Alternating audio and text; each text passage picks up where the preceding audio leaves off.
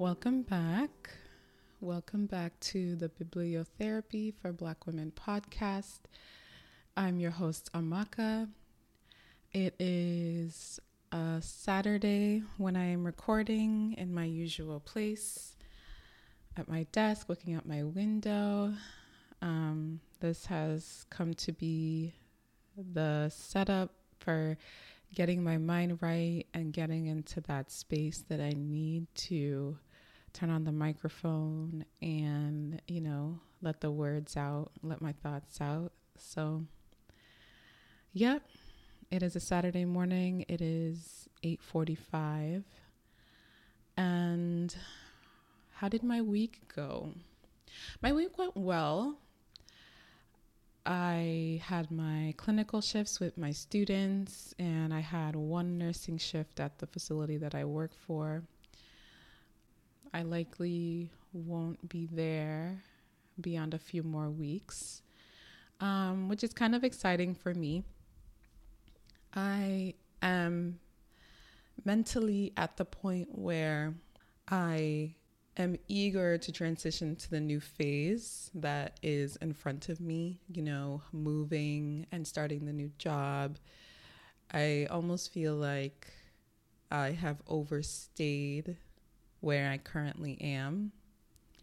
And I'm kind of going back and forth because I'm really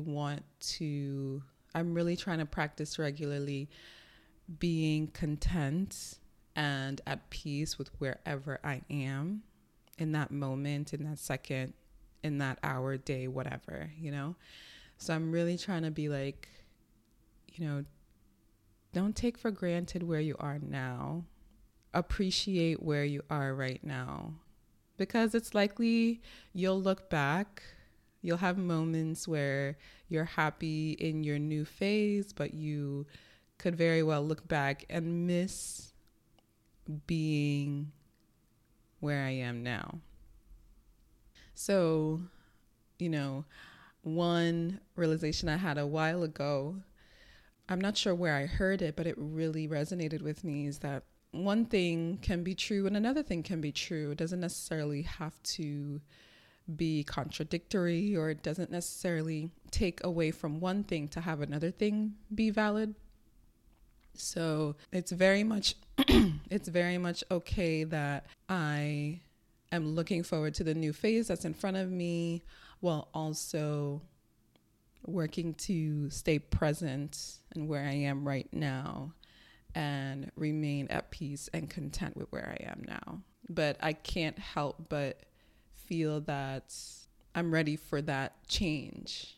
And, when that happens to you, you just know that you're ready. I feel like part of that is just knowing that, for a while, I wasn't really sure what was going to come next. I had a broad idea, but the details, how to get there, were not clear to me. And I didn't know what was going to happen, and it was causing stress. It was a point of stress for me. It was a point of anxiety for me, anxiety that I struggled with quite a bit. So having gone through that period of time and now coming out on the other side and having clarity about what's coming next, and my mind having processed that and is now at the place of actually looking forward to it and being eager to get there, I just don't want that to take away from my reality now. I love where I live. I love the area that I live in. I have developed a connection to where I am now, and I'm going to miss it. I think that's really all it is. I'm going to miss it. So I'm really trying to savor it. I'm trying to tell myself, girl, that new phase is going to come. It's going to come. Just chill out a bit and enjoy where you are right now. So, yeah, I won't be at my job, my non-teaching job. I won't be there much longer. The semester with my students ends in after Thanksgiving, we have a week and a half, if that. So that's crazy how fast the semester went. And I really loved the students that I met. Like, they're just great. They're great. And I, being a 30-something millennial, I don't really interact with 19, 20, 21-year-olds. And that's their age range. My Thursday clinical, one of my students mentioned that her birthday was the previous day. And I was like, oh my God, your birthday? And she was like, yeah, I'm 22. I feel so old. I was like, girl.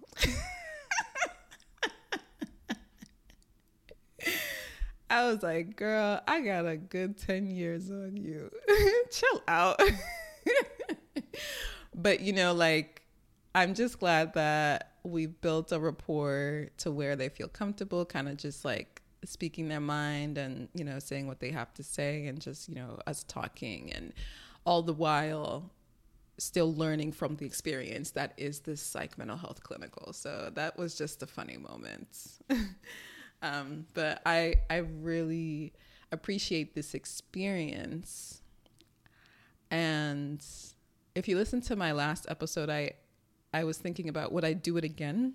And I arrived at the answer of no, because as much as I love the students, I always have to be on, because I'm the preceptor. I have to be on, I have to be alert, I have to be ready and willing to help and answer questions. And just the default introvert in me just wants to kind of sit down and not talk and read a book. So from that perspective, I wouldn't want to do it again. But when it comes to the connections, like being able to connect with students and influence their perspective on psychiatry and mental health in a positive way, to where they are no longer subscribing to the notions that, media and the world portray when it comes to folks with mental health in mental institutions and psych units. It's really great, because some of them came in with the impression, that it's crazy people who can't be controlled, but are leaving this clinical, understanding that they're people just like them, and they just need a little bit more help with navigating the struggles that they have mentally, especially with everything that happened in the pandemic that we're still going through to a certain degree. So yeah, that was my week. The morning that I'm recording is the morning after the new album by Adele came out. So I decided to listen to it on my drive around town to go grocery shopping. And that album, personally, like, it's so good. It's so good. Like, I watched an interview that she did with Apple Music, and she talked about how she is making this music for 30 and 40-year-olds who have really leaned into themselves and getting to know themselves and are using therapy as a resource. And I was like, okay, I see why I love it so much, and I see why it resonates so much with me. And some of those songs just really knock you on the floor. Like My Little Love, God, there are some songs that I just can't listen to all the time because they will just make me cry. And I think that's gonna, as good as that song is, first of all, I'm like, the first time I heard that song, when I usually hear a song for the first time and I love it, like, it doesn't need to grow on me, like, I just love it, I will put it on repeat, like, over and over and over and over again, and wear it out. But this song, I feel like I can't do that, I want to appreciate it every time I listen to it. So I'm trying really hard not to keep repeating it. Like, if I'm listening to the album and it gets to that song, then I listen to it, but I want to really try and preserve its place on the album and not overplay it, because it's such a raw and real song. And the voice notes with her son and the voice note that she makes for herself and just her breaking down. And it's just like, what the heck? I listened to it for the first time. I was driving to Costco and I was just getting emotional. I was like, what is this? I was not prepared for this. I wasn't prepared. Oh, because she's talking about like how for the first time after the tumultuous experience of leaving her marriage, like the first time after that, she's feeling lonely.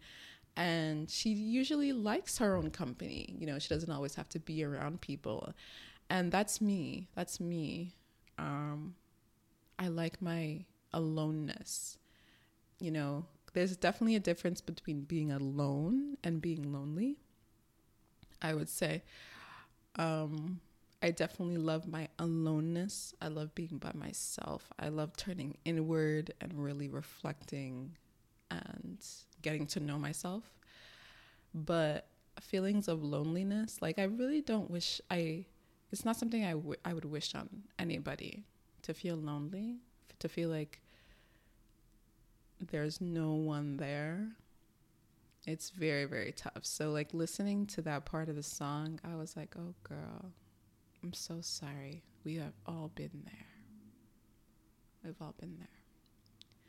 So yeah, I would say it's a good album.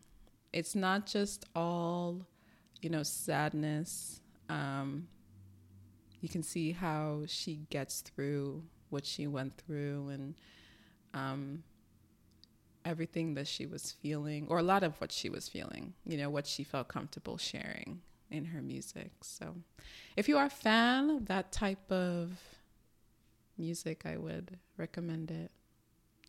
Give it a listen, see what you think.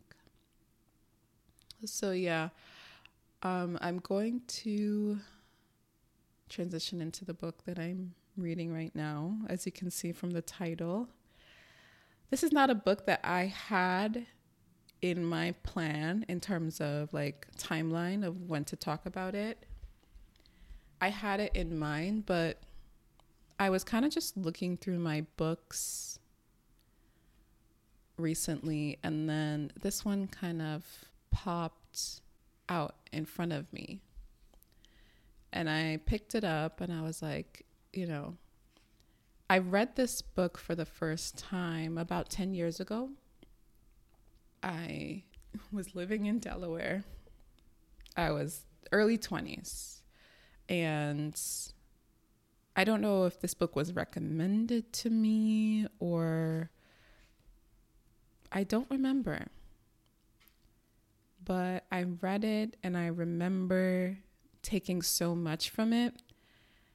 And I am rereading it now because the person that I am now is definitely not who I was 10 years ago. And I restarted it because I wanted to see if I would take away the same lessons, if I would understand anything differently, if I would be asking the same questions, if there was anything I wrote in the margins as something to work on that has been worked on.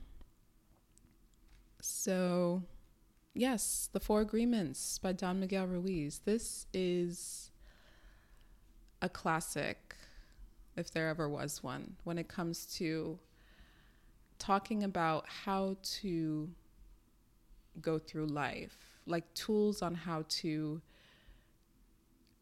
make life a little more meaningful, intentional, less stressful day by day. So reading this, I was like, wow. I think, so I've read chapters 1 and 2. I think this episode is going to be part 1 of a 2-part project to talk about this book. So I have reread chapter 1, which is called Domestication and the Dream of the Planet. And then chapter 2, which is the first agreement, be impeccable with your word.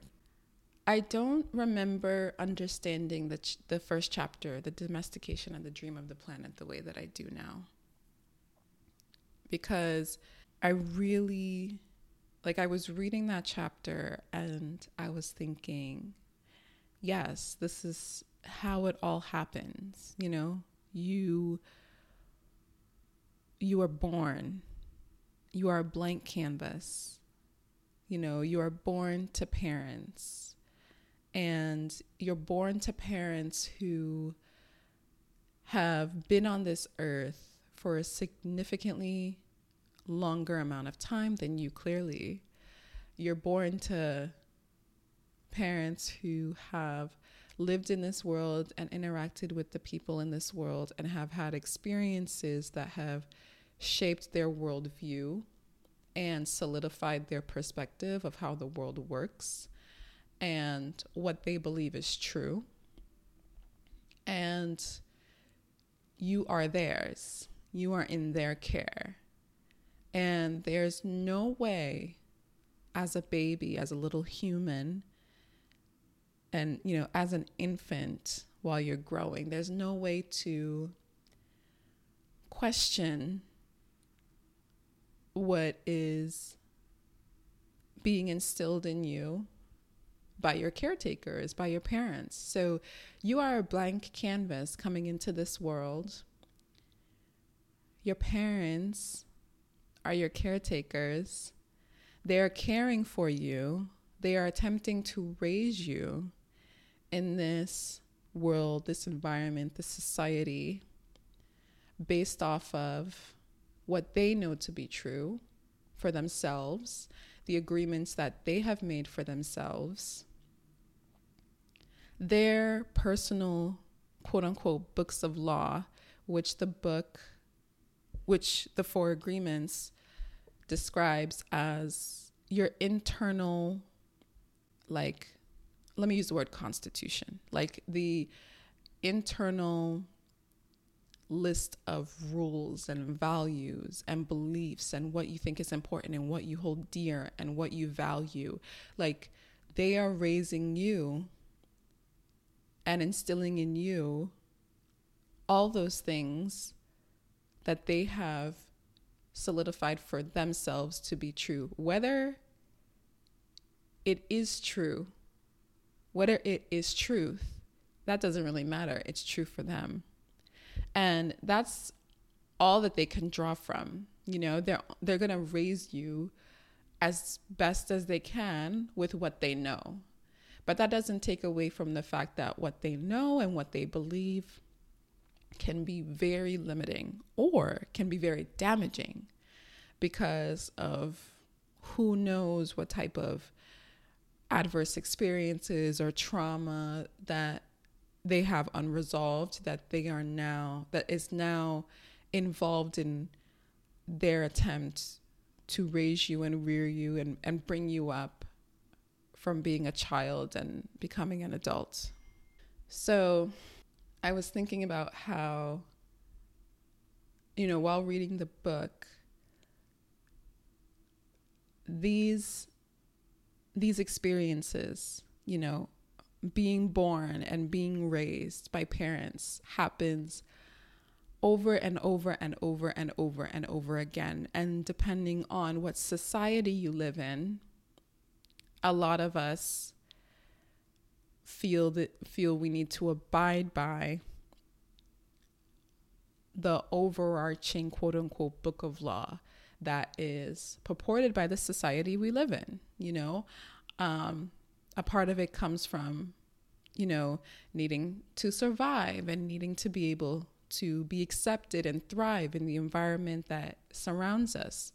And we want our children to be able to learn their environment and survive and thrive in it too. And we think that the way to do that and the way to go about equipping them is to teach them what we know to be true. But I think we need to, and when I say we, like I'm thinking me, I think it's helpful to really think about what we believe is true. Like, what agreements have we made that maybe we didn't really think about? And the book uses the word agreement in the context of being able to move through life. Language is an agreement. Like, we agree with things every single day that we don't even really think about. One example is daylight savings time. Almost a week ago, our clocks moved back an hour, and everyone just went on with it. People might be annoyed, I don't know, the days get shorter and you're like, why do we even do this? But like, we went along with it. We all, whether we liked it or not, agreed by following the new time schedule. Language is an agreement. This microphone that I'm speaking into, we all agree it's a microphone.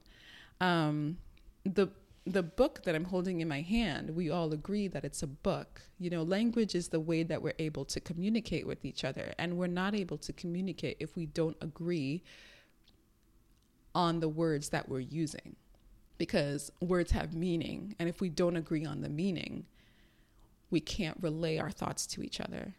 He works to make it clear that agreement is the foundation of everything. Agreement is the foundation of society and being able to live around people and being able to do things and all of that.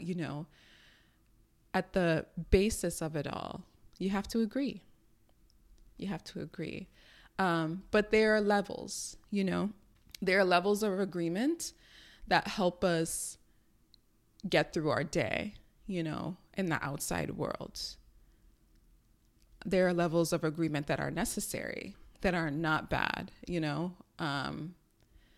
But then there are areas of agreement that it is worth taking a second thought, and considering, do I really believe that this is true? And I feel like a lot of us go through that when we get older and we are hopefully we get to a point where we come out from under the people that raised us. Because sometimes when you're in that world, you can't see your blind spots. You can't see what you are not privy to, because you are so engulfed, you are so consumed by the structure that is around you. It is only when you finally come out from that you are able to kind of wipe your eyes, clean your vision, and say, I was taught to believe that. I was raised to believe that. But now that I am on the outside looking in, do I really believe that? And agreement is the foundation of a belief. If you agree, then it is true for you. It is your belief. If someone says something to you and you don't believe it, if someone says something to you and you don't agree to it, it's not true for you. And it doesn't have the power that it has for that person who believes in it. So I know I went through this when I finally lived on my own and I was out of that structure that raised me, and I was able to be on the outside looking in, like, this was taught to me, but do I believe it? So I am thinking about what my book of law, my internal book of law is. I'm thinking about what my internal agreements are that I need to question, that I need to potentially dismantle. One example that I'll give is from a financial place. I am reframing and restructuring what I believe about money. Your beliefs about money, or let me speak from a personal place. My beliefs about money were based off of my parents' beliefs about money growing up. And we lived in what most people would consider like an upper middle class neighborhood. We had everything we needed, but there was still this feeling of there wasn't enough.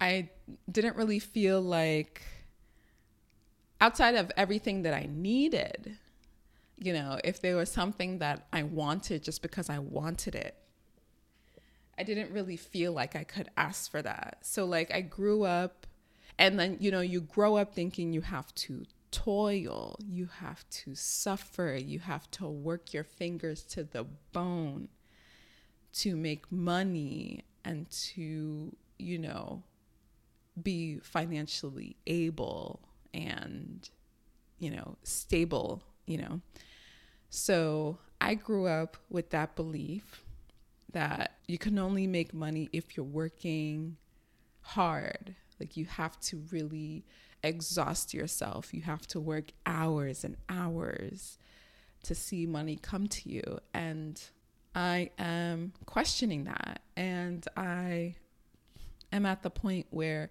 I have broken that agreement that I have to work tirelessly for money, because that's not the truth for everybody. And I am seeing that doesn't have to be the truth for me. I am working on replacing that agreement with, yes, I have to work, but I don't have to kill myself to work, and to the point where I can't even enjoy what I have. And it's hard. It's hard because you are raised with this. It's like you're indoctrinated. It's hard to think of certain aspects of life in any other way, but when you really sit and try and attempt and are open to it and are not scared and are not fearful of what you may find on the other side, it is rather freeing. So I have freed myself from the notion that I have to work my ass off in order to see $1.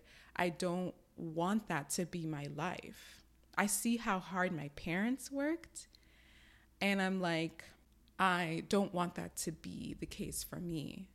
And, that just means that I need to figure out a way to make a living to where I don't have to work 7 days a week, So that spurs that part of my brain that, is creative and wants to innovate and wants to find new ideas that can potentially lead to a means of providing the life that I want to have, But the criteria for me is that I don't want it to be something where I give it all my time. How our parents gave their whole lives to their jobs, for important reasons, for us, their kids, in order to keep a roof over their head and make sure there's food on the table. But I don't want that to be my reality. I don't want that for myself. So I am actively disavowing that belief that money is hard to get. And that's kind of where I am, so that's just one example. And I encourage you guys that are listening to really take some time, sit with yourself and think about what you hold true for yourself. And if you really, really believe it for yourself, or is it a belief that was instilled in you? Is it an agreement that you made subconsciously because of your environment and the people around you that you didn't really think about? And is it an agreement? Is it a belief that you genuinely hold dear now that you're older? And if you find that it's not, being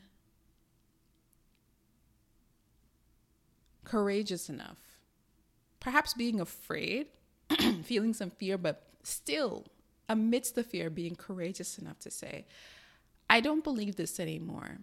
I'm no longer going to connect myself to this agreement. I am divorcing myself from this. I am saying that this is no longer true for me.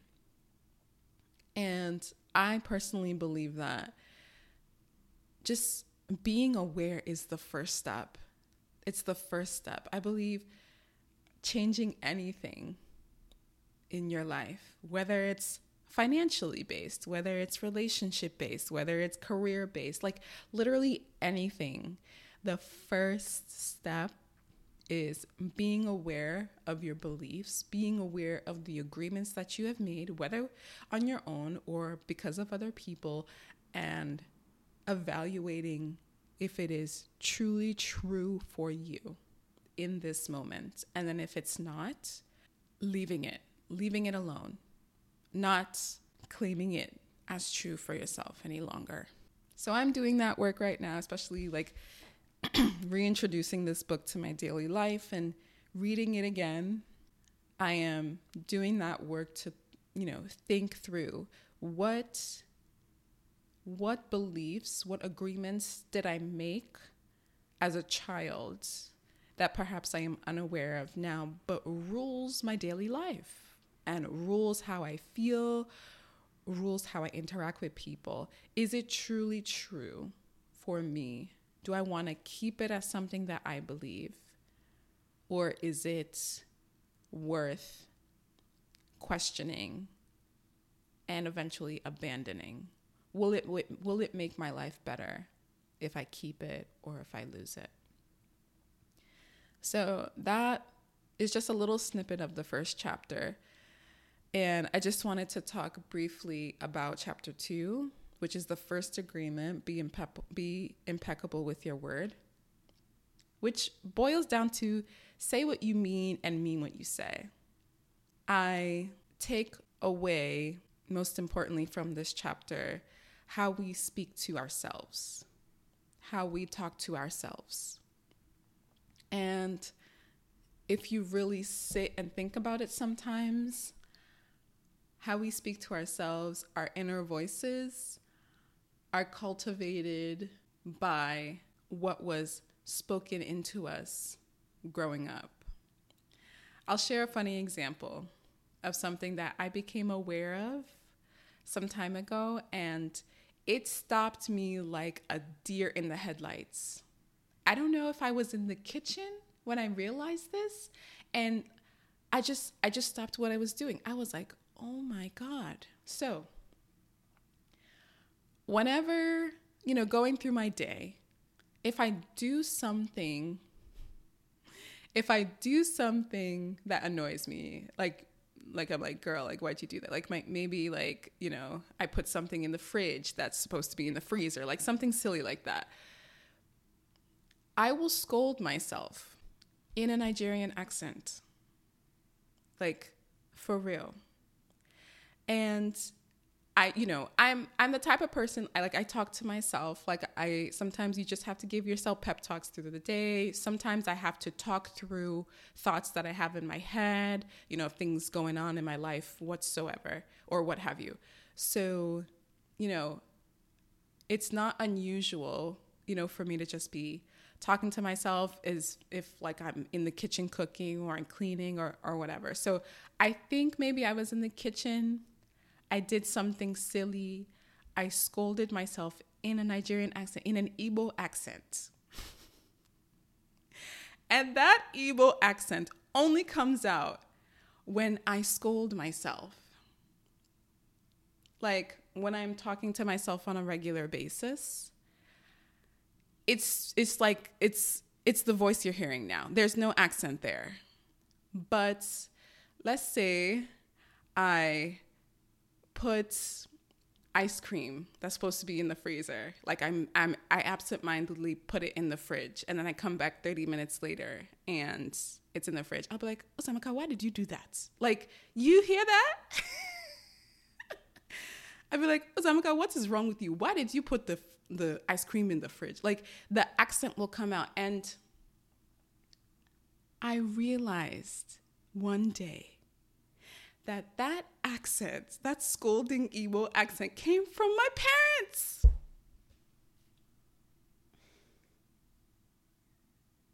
The reason why I talk to myself in that way when I do something that I'm not pleased with myself is because my voice of criticism are my mom and dad, and they are Igbos. They are Nigerians. I am Nigerian.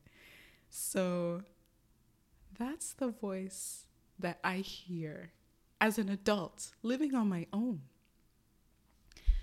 That's the voice that I hear when I do something that I don't like. When I tell you, when I realized this, I was beside myself. I was beside myself, and I was so thankful because now I knew. Now I had that level of awareness. Like, girl, your inner critic is your parents' voice, and I know that it cannot be just me.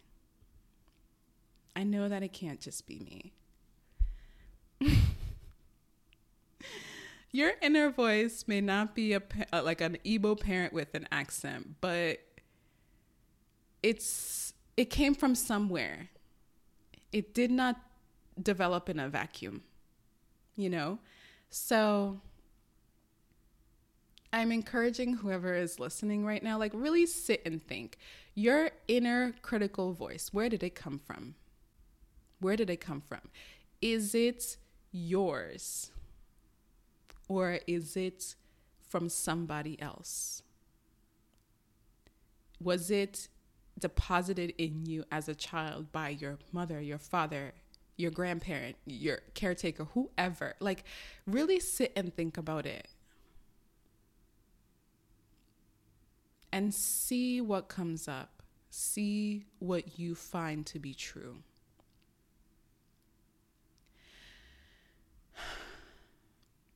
So, having realized that, I was like, okay. So, I still catch myself sometimes scolding myself in an Igbo accent, but then I switch it around. I'm like, girl, you did this thing. It was silly. It's not the end of the world. It's okay. Let's move on with our day. And, you know, that has really helped me. That has really helped me. The awareness alone. I don't know why that came, but I'm just so thankful. Whether it was God, like, I'm just so thankful. It was like a breakthrough in that kitchen or wherever I was. So now when it happens, because it still happens, like, it is ingrained. It's ingrained. Like, I don't even know if I'll ever really be able to rid myself of it, but I think just knowing where it came from and having tools now that I draw from that self-awareness to actively fight against it is enough. It's enough. It may never go away, but at least I know why it happens and where it comes from. And every time it happens, I can fight it. That's the gift that I got from that revelation, because it was a revelation. So, you know, the biggest lesson I got from that chapter, be impeccable with your word, like, it talked about the effect that parents have on their children with the words that they say. It used an example of a woman who was a mom. She came home from a long day of work. Her temper was really short. She had really no tolerance for any noise.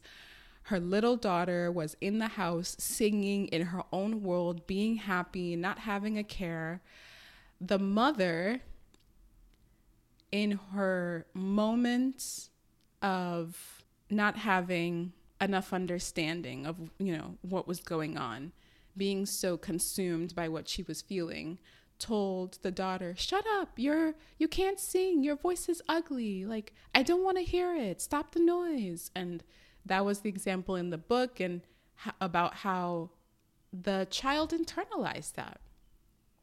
And even outside of that specific instance where the mother really, it wasn't about the daughter singing. It was about the mother who really had a hard day and really couldn't tolerate any noise. But it just happened to be the noise of her daughter singing her heart out and being happy. Like, she quenched that flame in her daughter, like completely doused that flame of love for singing. And the child grew up never singing again, and like holding on to, like agreeing with what the mother said, and now it being locked inside her as a belief, and it sprouting as a seed as she grew, and it becoming more and more true and real for her, to the point where she never sang again. Like,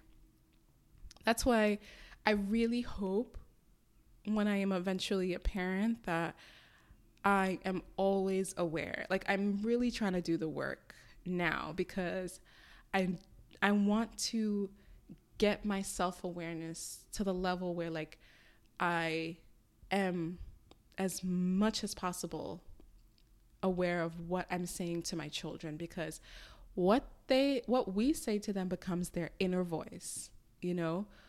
The words that we say towards them become spells. That's what the book uses. Like, what we say every day are little spells. What we say to the people around us can influence what they think. And it might not have been something that they thought about before. This little girl was just in her own world singing and was having an amazing time. And now her mom cast this spell of her believing that she can't sing and that her voice is, a nuisance. And who knows if she got to the point where she could break free from that. But that's just an example of the power that our voice has, and the power that the words that come out of our mouth, the power that they have. So, those are just the big things that I got from rereading those chapters 10 years later. And, there's still a few chapters left. Don't take anything personally. Don't make assumptions, and always do your best, which I'm going to cover in the next 1 or 2 episodes. So yeah, I'm going to end the podcast episode here. I want to thank you guys for listening. As always, I never take it for granted that you came to my podcast page and you picked an episode, whether it's this one or others, or decided to listen to all of them and press play and listened to my thoughts, and, hopefully connected with something and took something away that maybe elevates your level of self-awareness and helps you with your everyday life. So if you want to reach out to me, please do. Feel free to email me at btbwpodcast@gmail.com. Again, btbwpodcast@gmail.com. Please, if you like what you have been hearing so far, hit the follow button on Spotify, hit the subscribe button on Apple Podcasts. If you are loving what you are hearing, please, write a review about how you are liking the content and are taking something away from these episodes. It really helps with getting the podcasts into other people's feeds so that they can hear what I chat about. And yeah, that's it. I hope you guys, at whichever point you're listening, are in a good place. And if things are challenging for you right now, I am sending you good vibes and love and support and positive energy, any and all of those things. So yeah, guys, thank you again, and I will talk to you in the next episode. Bye.